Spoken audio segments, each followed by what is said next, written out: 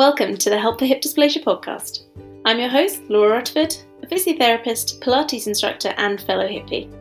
We're here to talk all things hip dysplasia, to build a community, to support and guide each other through the ups and the downs. If you like the podcast, please share it and rate it. It does help others to find it too. And if you have any feedback or questions, they're always welcome. Email me at laura@helpforhipdysplasia.com. That's it for now. Let's get started with the show.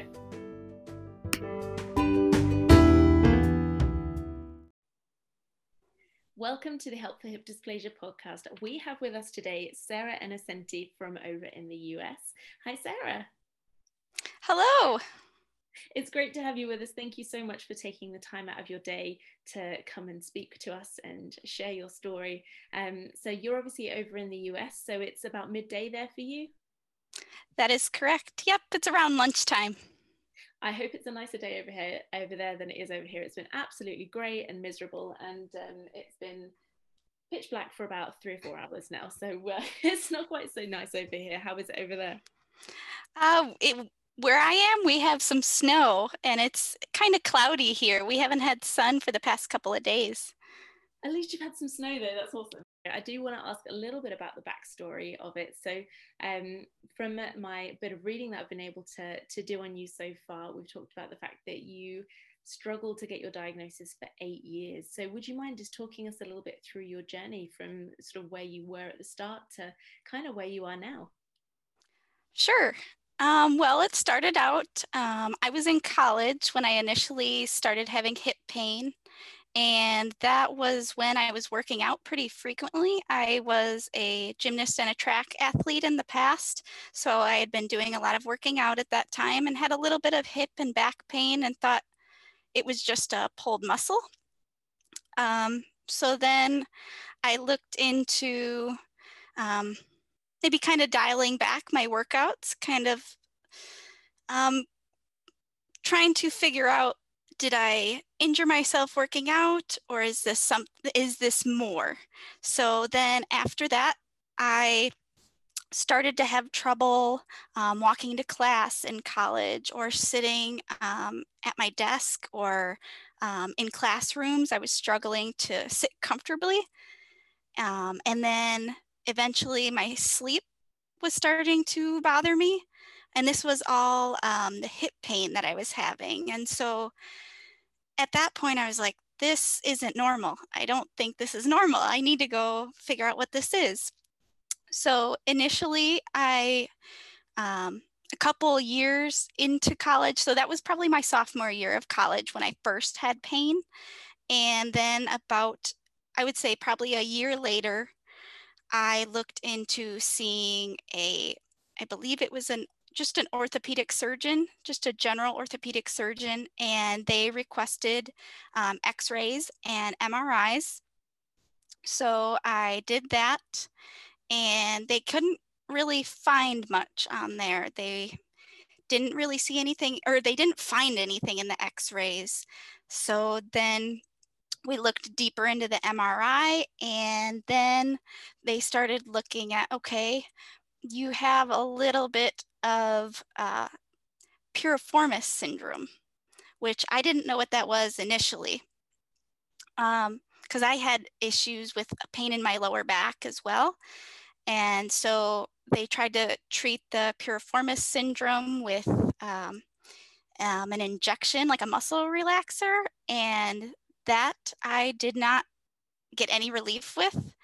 So I just want to interject just to give anybody that's listening, if they don't know what piriformis syndrome is, just there's a muscle in your hip, around the back in your bottom, deep in your bottom muscles, called your piriformis, and it sits over your sciatic nerve. So this can obviously give you pain that goes up the nerve or down the nerve, or radiate, quite far out around the bum muscles around into the hip. It can follow any of the distribution of the sciatic nerve. So it can be really, really painful. And in a small percentage of the population, actually the sciatic nerve runs through the piriformis in a few people.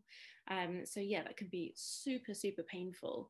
I'm quite interested that they went straight for the injection. Did they give you any like rehab or mobility work, stretches, strengthening to support the hip, anything first, or did they dive straight in with the injection? They did a little bit of stretching. I did physical therapy, I want to say, for a good 3 months, I guess, prior to that. And then I got the injection because I wasn't noticing any change. And then after the injection, without any change, then they had me see a chiropractor. So to kind of catch everybody up, I saw one doctor, an orthopedic surgeon, and then I actually went and saw another doctor who was, I believe, another orthopedic surgeon, but a little bit more focused on the hip, but not too much, because they still didn't know what was causing my hip pain. And that's what led to the exercises and the injection. And then after that,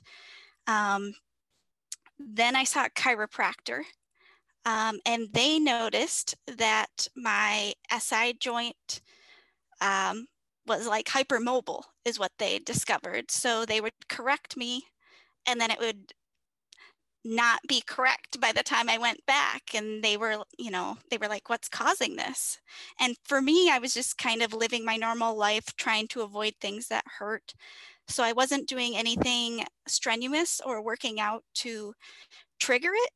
So after the chiropractor, probably, I think I had about 7 or 8 visits, I was like, I'm not getting any relief. But I was willing to be patient and see if it would, slowly make progress, and it didn't. And so then after that, about that time, I was about done with college. So I headed back home, and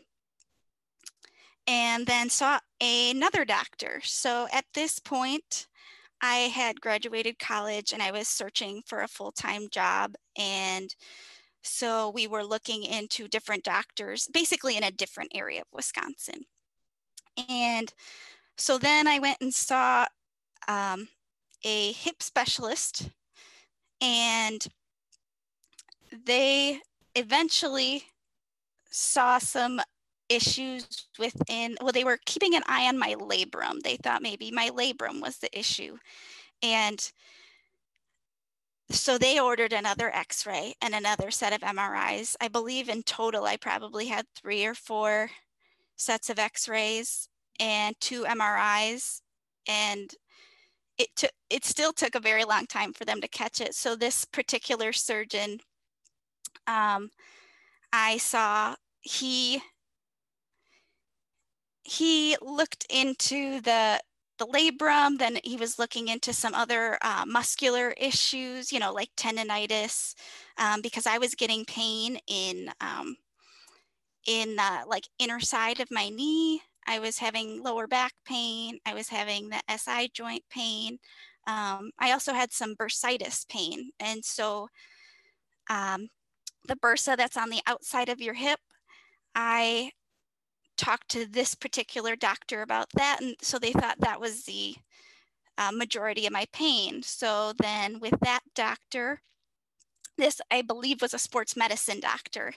And so she thought maybe another injection would help to calm down the bursa. Gave me a couple of exercises to kind of stretch out my IT band on the outside and outside of my hip to see if that would help. I believe that was a cortisone injection, and I did not receive any relief from that either. So then to move forward, they were like, okay, the pain is coming from somewhere else. So then they did another diagnostic injection directly into my hip joint. So that was like I believe it was ultrasound or x-ray guided injection. Yep. And that was kind of painful. That wasn't super awesome to experience, but it did get to the base of the problem, which was great because the injection that they gave me did give me about a day of relief, which was great. It was, for such a long time, I didn't have relief. So I noticed it immediately. I slept better that night and I was able to move around better that day. And then I immediately woke up the next day and noticed I'm back in the same pain I was in before. So when I saw this sports medicine doctor, she referred me to another hip specialist. And this hip specialist, oh my goodness. I came in and I was like, I have done all sorts of things. I have done the physical therapy. I have done the injections. I have done stretching. I don't know what's wrong, but there's definitely something going on. And I explained that I had that injection into my hip joint and that I had relief. And he ultimately was like, I need some x-rays, but I think I know what you have. And and at that point, I wasn't convinced. I had heard so many other things. At that point, I was like, it's just going to be something else that we don't have an answer to. And so once we got the x-rays back, he came into the room and he was like, I know what you have. And I guess my shoulders relaxed. I was able to breathe. And he's like, you have hip dysplasia. And I was like, okay, what's that? Like, what does that mean? And did my gymnastics that I had done in the past cause that? That was the first thing that popped into my head. And he was like, yep, you have hip dysplasia. He showed the angles that my hips were at and showed that I have bilateral hip dysplasia and that my right side structurally was worse than the left, but I was having more pain in the left. So this entire journey of seeing different doctors was all based off of my left side hip pain and not any in my right. But he goes, it's hip dysplasia, but I can't help you. And I was like, okay, not like, he's like, I know what surgery you need to have and I don't do it. How did that make you feel when he said, I know what it is, but I can't help you? It was exciting to know what it was and that all the pain I was in wasn't in my head. I wasn't crazy.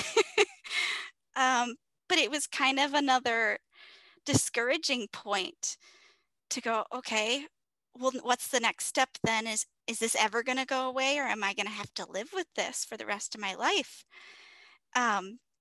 So when I kind of understood what he had shown me, so like the different angles, and kind of got a grip on what hip dysplasia was, he was like, you need something called a periacetabular osteotomy, which is a PAO. And at that point, I never knew what that was. I had not done any research. And he was like, it's a pretty invasive surgery. I would recommend that you do your research. And he recommended some surgeons for me that did do it. But it wasn't anybody in the town that I live in Wisconsin, which made it more challenging because then I had to deal with insurance issues that happened kind of after that. So yeah, you're not the first person that's had insurance issues on this podcast. I think it's a bit of a recurring theme over in the States, that people just have these horrible, horrible journeys, having to go through multiple different companies, having to justify everything that they're going for, all the form filling. What was your experience of your journey with the insurance people? Well, the surgeon I had to see, they actually recommended me to Mayo Clinic, in which I was kind of in awe that I needed to go to Mayo Clinic, because Mayo Clinic in the US is a very big hospital and very specialized things can happen there. And I didn't realize how major this surgery was and how many surgeons actually in the United States do it, because there's a very small list of surgeons that do it. So then when we decided on going to Mayo Clinic, then the next step was getting a referral from my surgeon my hip specialist in Wisconsin had to refer me to Mayo Clinic. And then I had to have a consultation, and I had to call the insurance company about that consultation being covered. And that was taken care of just fine. And that was easy. So I went and saw the surgeon, and then things were fine. And then when we discussed later on, when we discussed the surgery, that's where things started to get complicated. I had to file multiple prior authorizations to get the blood work done. The blood work done at Mayo Clinic. I had to get another authorization for the surgery and another authorization regarding the like the imaging that needed to be done. So the x-rays and if they needed to do anything else like that. So that was many, many phone calls back and forth from my doctor's office in Wisconsin to Mayo Clinic, trying to make sure information was being processed correctly. And with a lot of the paperwork, it just took a long time to get things processed. So things were getting very close to deadlines, and I was getting feedback from both places saying, oh, we're only going to cover this, or we're only going to cover this if you do this here. So the major issue I discovered was the blood work. The surgery did end up getting covered, but I didn't know until very close to the date of the surgery that it was going to be covered. So I was very stressed about it for a good couple of months.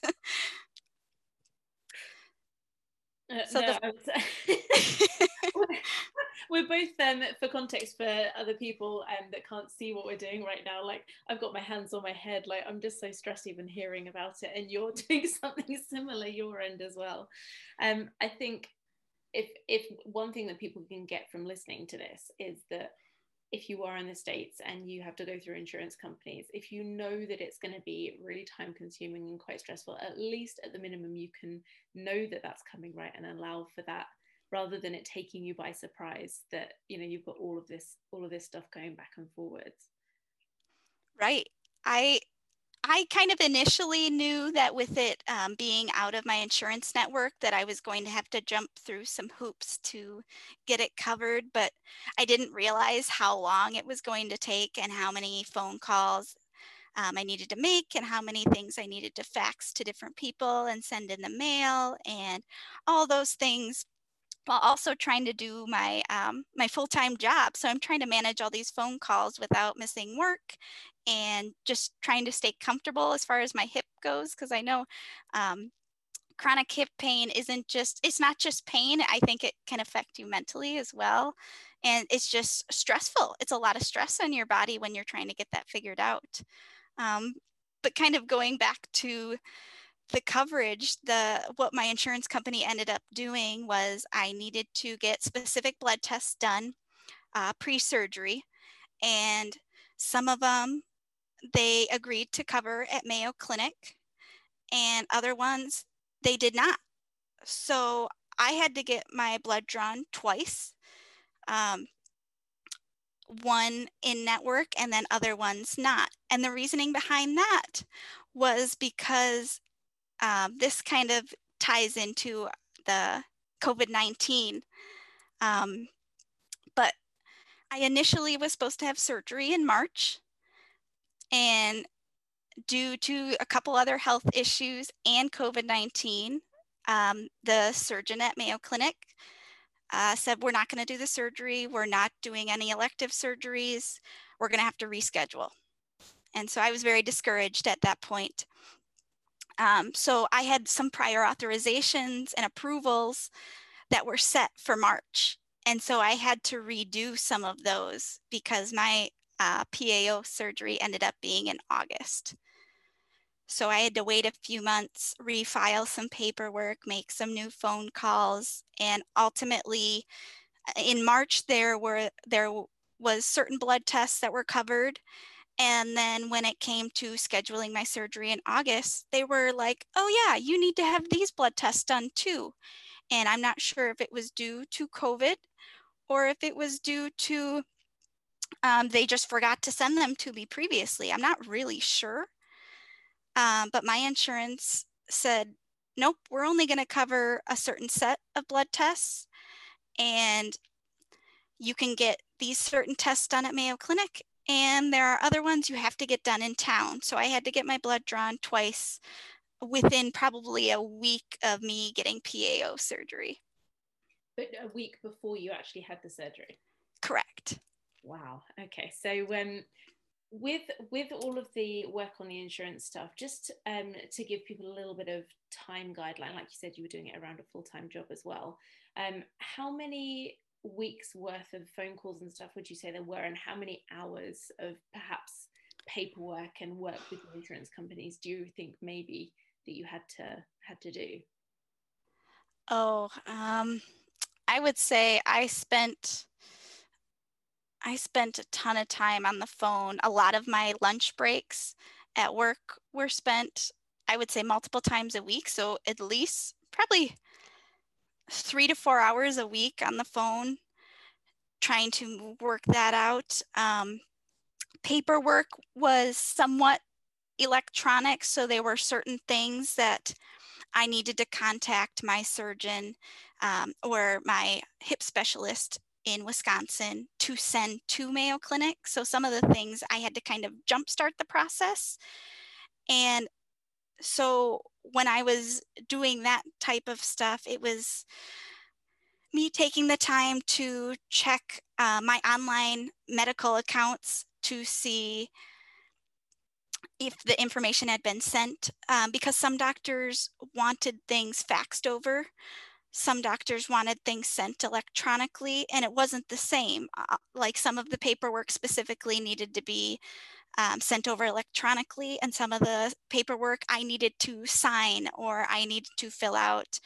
And so that needed to be faxed, which means I needed to take a little bit more time out of my workday or after work. So maybe an hour or so after work, probably, because this process started, I would say, in February. So there was a lot of paperwork in February, and then it kind of relaxed in March, and then it started back up probably in July for the actual surgery that I had in August. So I would probably say a lot of time, many hours on the phone, many hours after work doing messaging. And I don't think, a lot of the things were in my control, but I always had to jumpstart a lot of the things. So that's what took so long, was making sure I could contact those individuals. Yeah, it's so interesting that there's so many different forms of methods that they want different types of paperwork in, right? So, I mean, I don't even know anybody that would have a fax machine. If someone was asking me to fax, I wouldn't even know where to start. So you've got, these proper like old school systems, with faxing and like letters, and then you got, through to emails and probably just messaging stuff across on different platforms of, various media or note systems. So yeah, I think that just gives everybody a really detailed overview of some of the things that they can maybe prep for. And if they know that they've got like a really busy week coming up, or they know that their job is really quite stressful, even knowing in advance that you might need to just take a couple of days off here and there to actually allow the time to prep for it, to not be quite so stressed along the process. How did you deal with the stress from that? Because obviously so many people have different methods of coping with their stress, but what was your coping mechanism? Well, I tend to I like to use exercise as a stress reliever. So despite having the hip pain, I actually would go for walks, short walks, when the weather was warm enough. And I enjoyed walking. I also coached gymnastics as well. So that was always a good outlet for me. I call that my fun job, because I love working with the kids, and it's not something I stress about because I have a background in gymnastics. It wasn't something I had to think really hard about. So I always looked forward to going to that. Other things I like to do were read some books and take some time to just not be on a screen and not talk to people for a little while. And, I love doing that. I love socializing, but sometimes you just need that time to yourself. Absolutely. So that kind of takes us up to having the surgery, and you kind of mentioned in the with the insurance stuff about COVID and how that's kind of started creeping into the way that it affected your lead up to that. So let's have a chat now a little bit about the surgery, if we may, like the week leading up to you going in, and how did COVID in the world right now change that scenario for your situation?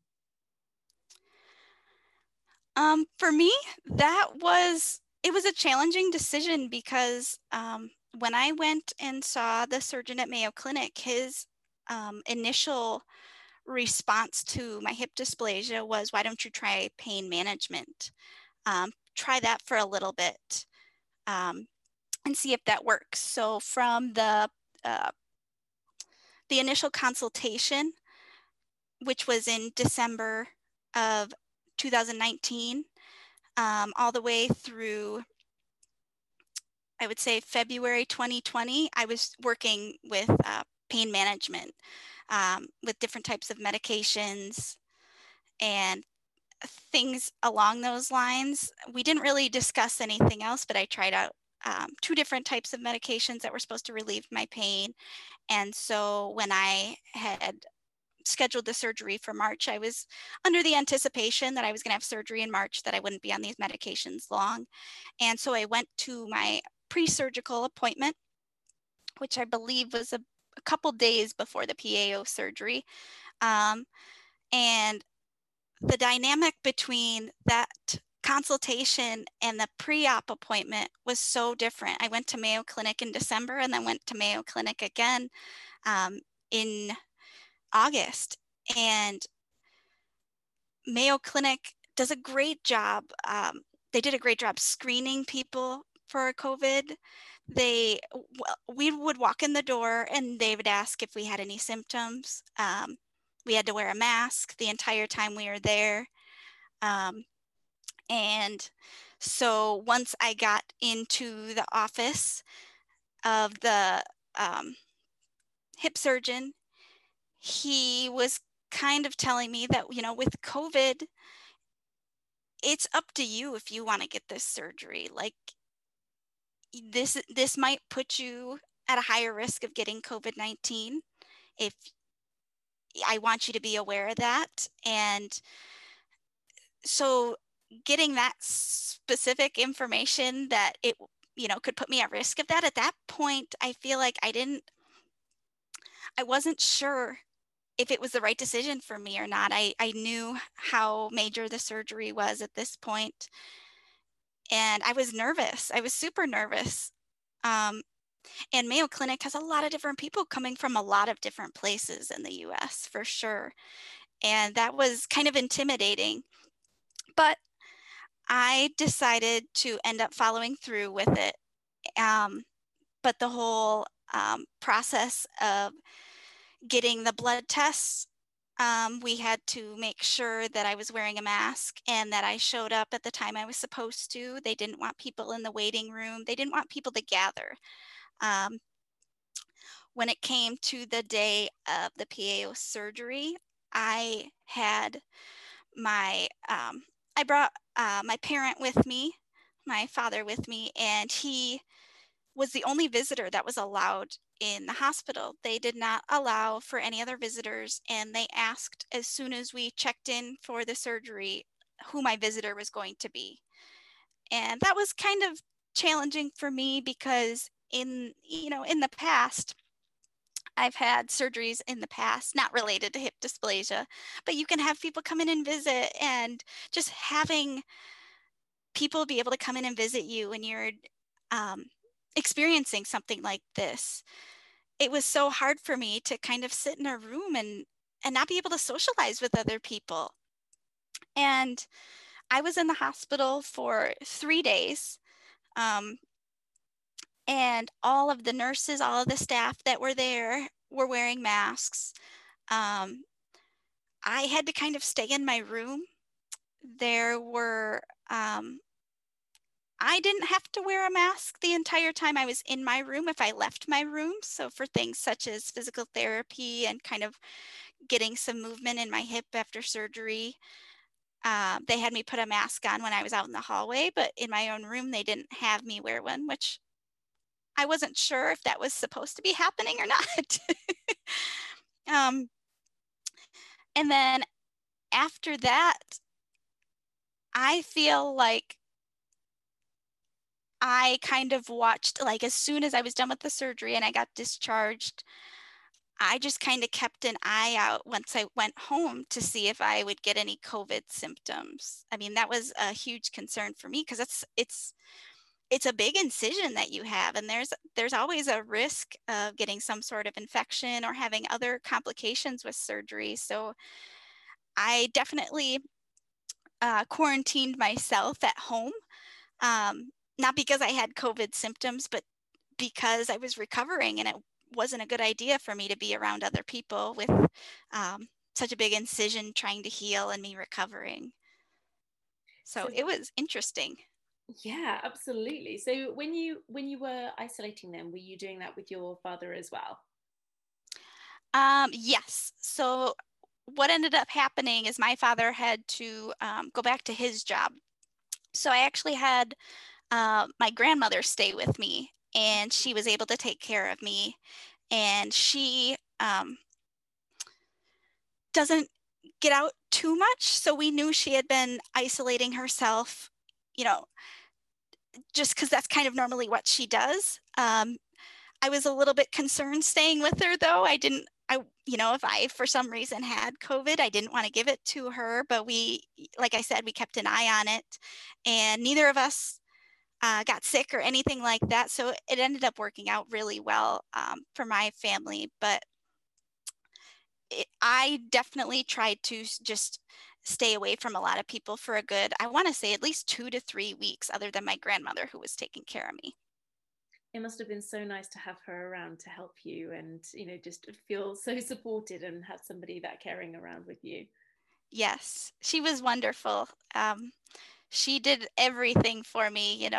With this surgery comes a lot of loss of independence, and she was very supportive of me and just celebrated my little victories every day and every week, and that was super helpful, and I really enjoyed being able to spend more time with her. That sounds really special, actually. Amazing. So you obviously came out of the surgery, you came home, but how did you feel after the surgery? So, COVID aside, how did you feel when you came around and, you were sitting there in your bed, you've woken up? How did you feel?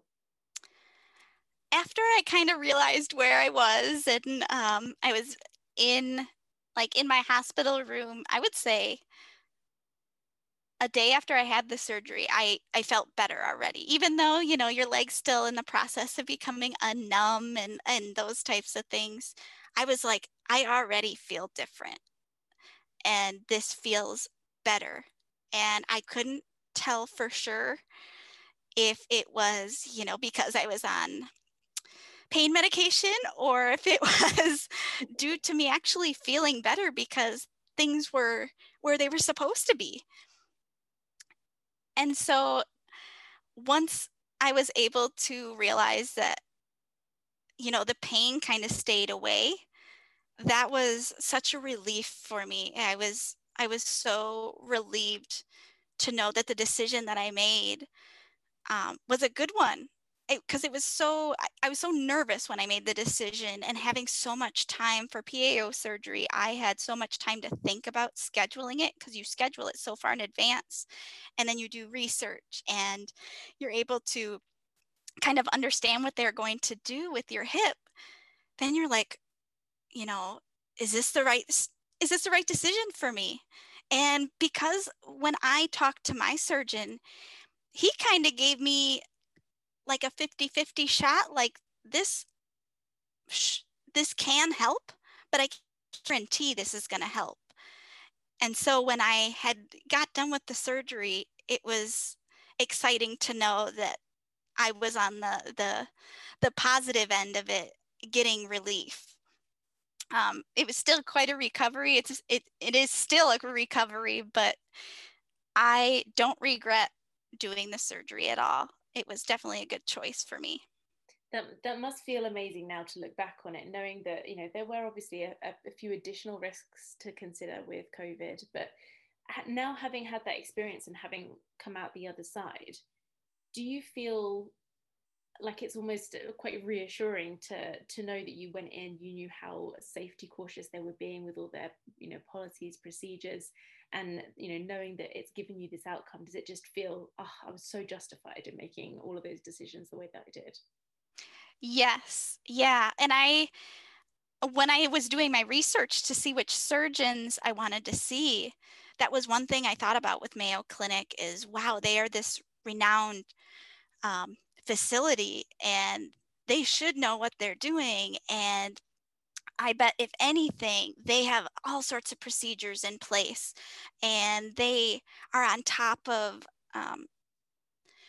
education and screenings as far as COVID-19. So once I kind of saw that, I felt a lot more comfortable going into the surgery. And then after, I was just so thankful in the way they proceeded with the way they took care of me in the hospital, that they used every precaution that they could to keep everybody safe.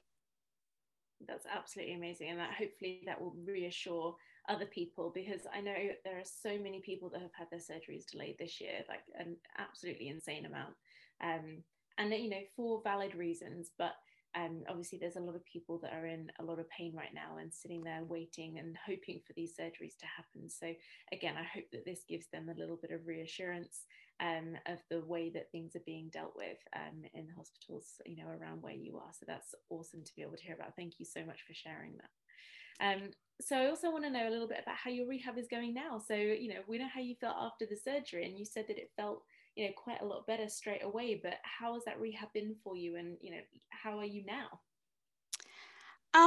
Well, the first couple of weeks were challenging. I would say the first 2 weeks were probably the roughest for me. It was trying to navigate how to sleep comfortably, taking all sorts of different medications that the hospital had me taking, which were helpful, but trying to keep that on schedule. Um, but once I was able to navigate sleeping, I tended to feel better during the day. But sleeping was a challenge because there were certain ways you could sleep and certain ways that were painful to sleep in. Could you just expand on those a little bit? So which, you know, how did you find the most comfortable position to sleep after your PAO, and what things irritated you? And did you have any kind of pillows or special cushions or anything that you used to help you? Oh, I had so many pillows. um, um, I was only able to sleep on my back for probably the first 2 weeks, which wasn't awful for me because pre-surgery, I wasn't comfortable in any sleeping position. So when I was sleeping on my back, I had a hard time keeping my legs comfortable because I would either have some sort of pain in my hip or in my leg based off of the way my leg would sit and for how long it would sit in a specific position. So I had pillows on the side, probably on the outside of my foot to prevent my leg from rolling outwards. I had a pillow in between both of my legs to prevent my foot from rolling inwards. And then I had another pillow on the base of my foot, so on the bottom of my foot, to kind of prevent me from like pointing my foot, because it would just kind of drop. My foot would kind of drop and that would cause pain in my hip. So I kind of barricaded my foot and my leg from moving anywhere. And then for a while, I actually ended up putting a pillow underneath my knee as well, because that was causing a lot of stress to my hip. And in the hospital, which I thought, my surgeon told me not to put a pillow underneath my knee for the first couple of days. And because I was very uncomfortable with that in the hospital, and they were like, oh, we can't put a pillow underneath your knee. And I was kind of like, why? And they never were able to tell me why. But when I had to sleep on my own at home, I ended up putting a pillow underneath my knee, and that seemed to relieve a lot of my pain. Okay, that's quite interesting that they couldn't tell you why. I mean, theoretically, I'm kind of sitting there going through over some reasons in my mind, like physio brain, as to why they would and wouldn't say that. And I've got a few options either way. So I'm going to do a little bit of reading on that and just see if I can come up with some sort of factual ones rather than just my clinically reasoned ones either way, and just confirm the thoughts that I'm having in my head before I put that out. So I'll maybe pop that up on social media over the next week or so. But that's quite an interesting point. That's not something that's come up so far. So yeah, thanks for that. So let's see, you've got one that was barricading your foot from the bottom, one from either side to prevent the roll in and out, one underneath your knee. So that's 4 already, and that we've only got up to the knee. So were there any others? Then I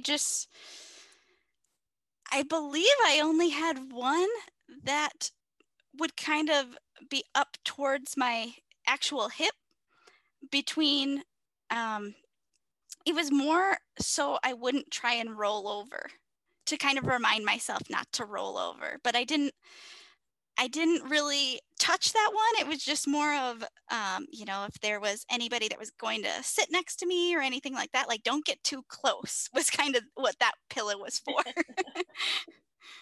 So with all of those pillows, you were able to sleep fairly comfortably, fairly quickly, or did it take a while to kind of just get comfortable with those positions? It took a couple days. I would say it probably took 3 or 4 days to figure out what worked. Because of the medications I was on, I would get sleepy and I'd try to find a comfortable position. But it was hard to stay asleep for long periods of time because I would find one comfortable position, sleep for a couple of hours, and then wake up in a lot of pain. And then I'd have to readjust those pillows because sometimes the pillows had moved.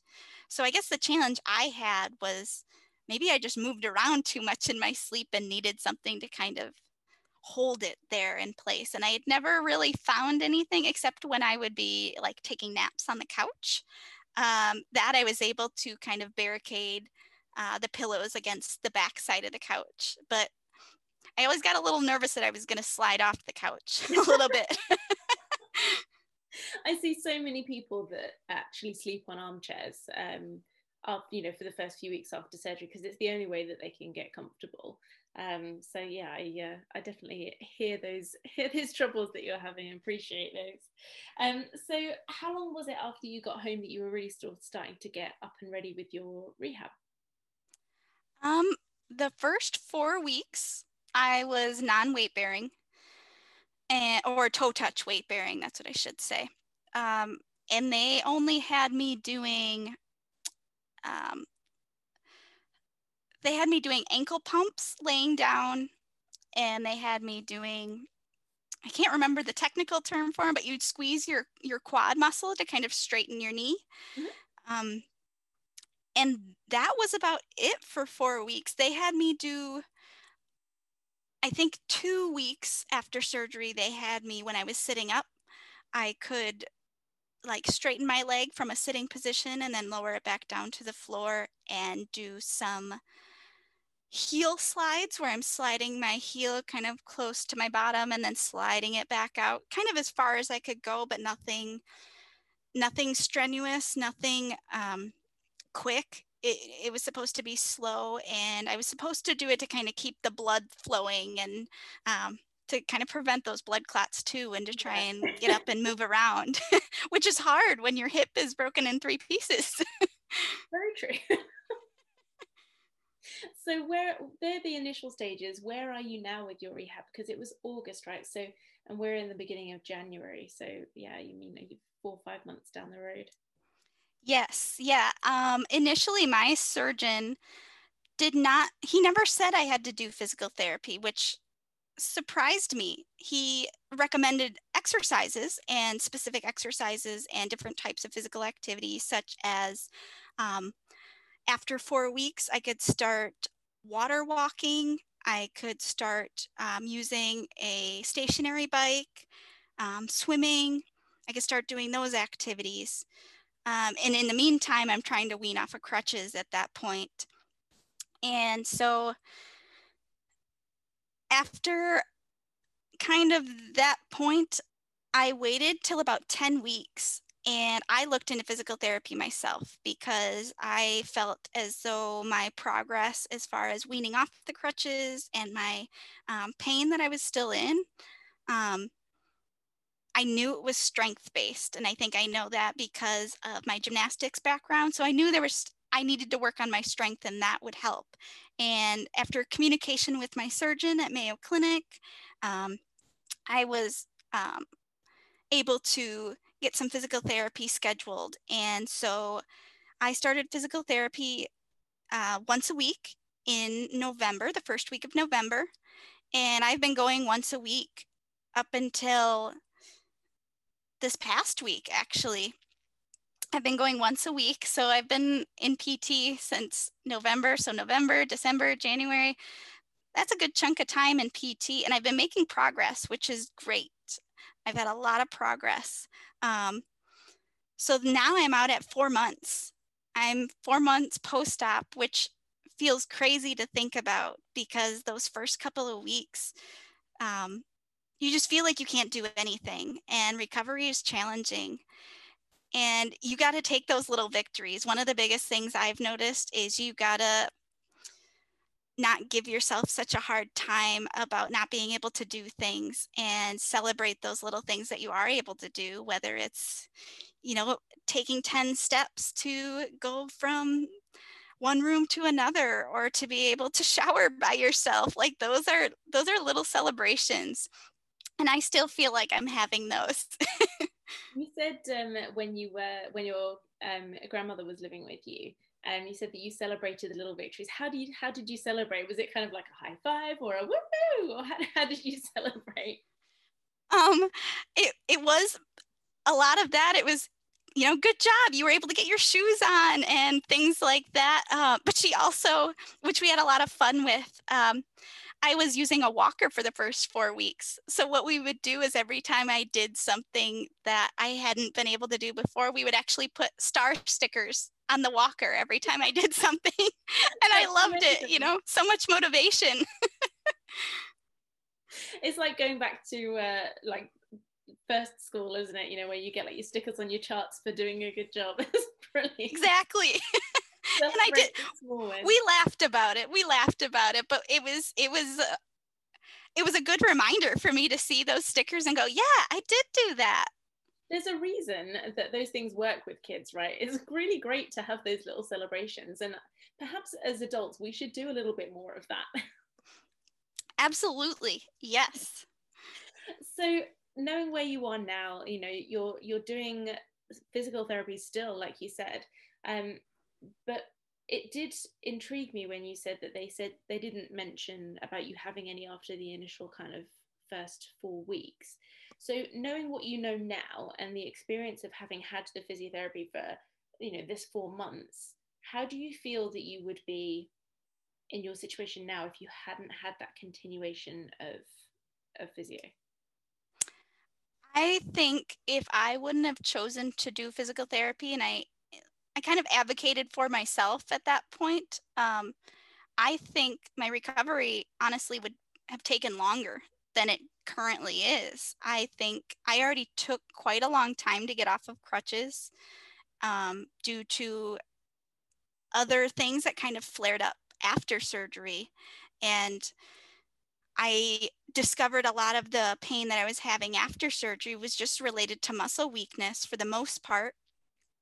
And I had a lot of muscle weakness without the physical therapy. And there were certain things I was struggling with. Like I was still, I believe at 10 weeks, I was still struggling to get dressed.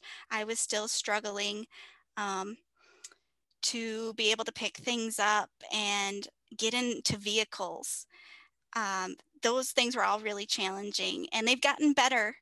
So those kind of lifestyle things, that's what kind of made me recognize that I really needed to do the PT, because if I hadn't, I would still be struggling with those everyday things. So I would definitely recommend it. If your surgeon doesn't recommend it, I think you know your body the best, and you should advocate for yourself as much as you can. And if you're not able to do physical therapy, to be aware of what exercises maybe you could do, especially with COVID. I wasn't sure if I was actually going to be able to do physical therapy. That was the other challenge. I wasn't sure if I was going to be able to go into an office and work on those exercises. I didn't know if it was going to be a virtual type of situation where I would have to do the PT at home, or if I was able to come into the office. And the PT I was able to do, thankfully, I was able to do it in person. But I had to wear a mask, and I still have to wear a mask. And they do a great job cleaning the facility, because I thought if I can't get into PT, maybe I could find like a gym membership and I could do some of my workouts there. But I got a little nervous about that. I was like, that's a place where a bunch of people can gather. I just don't think that's a good idea for me. So when I was able to get into PT, I felt that that was a safer option for me.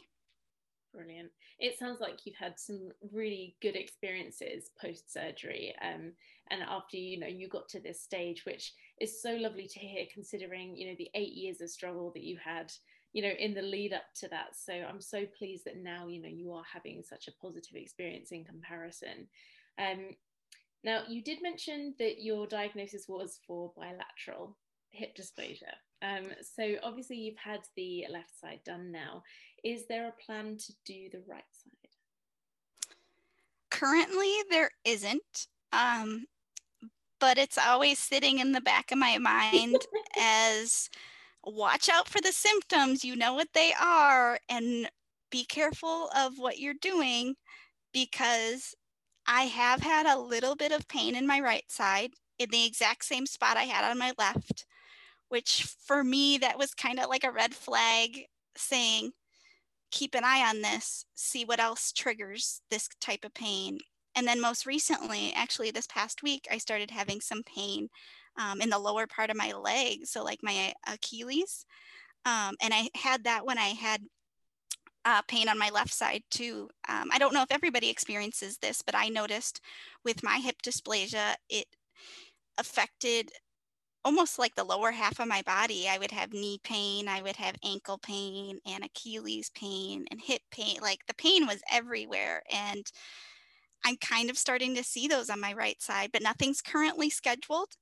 But I did mention to my surgeon at Mayo Clinic that I was having a little bit of pain when I saw him on my left side. And he actually said that they will only treat PAO surgery, or they suggest the PAO surgeries to resolve symptoms. So if you're not having much pain, they didn't recommend the PAO surgery, even though structurally my right side is worse than my left. Yeah, you mentioned that. So are you right-handed? Yes. Yeah. So, I mean, maybe that's why, because if you're right side dominant, you're stronger on that side. That even if your symptoms are worse, if you are right side dominant and you do have more support and stability around that hip to be able to give it that support, then it's not having to put that extra pressure on things like the labrum, and it's not affecting the inflammation in the joint so much. So you'll probably find that that's why you're not having the symptoms so much that side, and why the left side was more symptomatic first, because that was the weaker side. So yeah, the fact that you're doing all the physiotherapy stuff and you're keeping yourself strong on both sides will do you so many favors. I really, really appreciate you coming on to tell your story. And, if that second surgery does happen in the future, I really believe that you will deal with it so, so well. I think from what you've said to me, you've learned so much on this journey so far, to be able to deal with that again, if you even need it. But your story has just been so useful and inspiring. And I think it will be so useful to other people that might be going through a similar situation. So I can't thank you enough for coming on today and sharing your story. Thank you so much for having me. This is awesome. Well, it's people like you that really help other people in ways that you don't even understand, you know. So to have that support and just to hear other people's stories, it just makes people feel like they're not alone going through this, and you know, people do find that so useful. So thank you so much again for taking the time out of your day to come on. So Absolutely. we'll for today, and we'll be doing a few more interviews over the next couple of weeks. So they will be coming out, hopefully a few more in January. So stay tuned, keep your ears open for the next ones coming up. And yeah, we'll speak to you again really soon. Thank you so much for listening. We'll be back again next week with another inspiring and incredible guest. See you soon.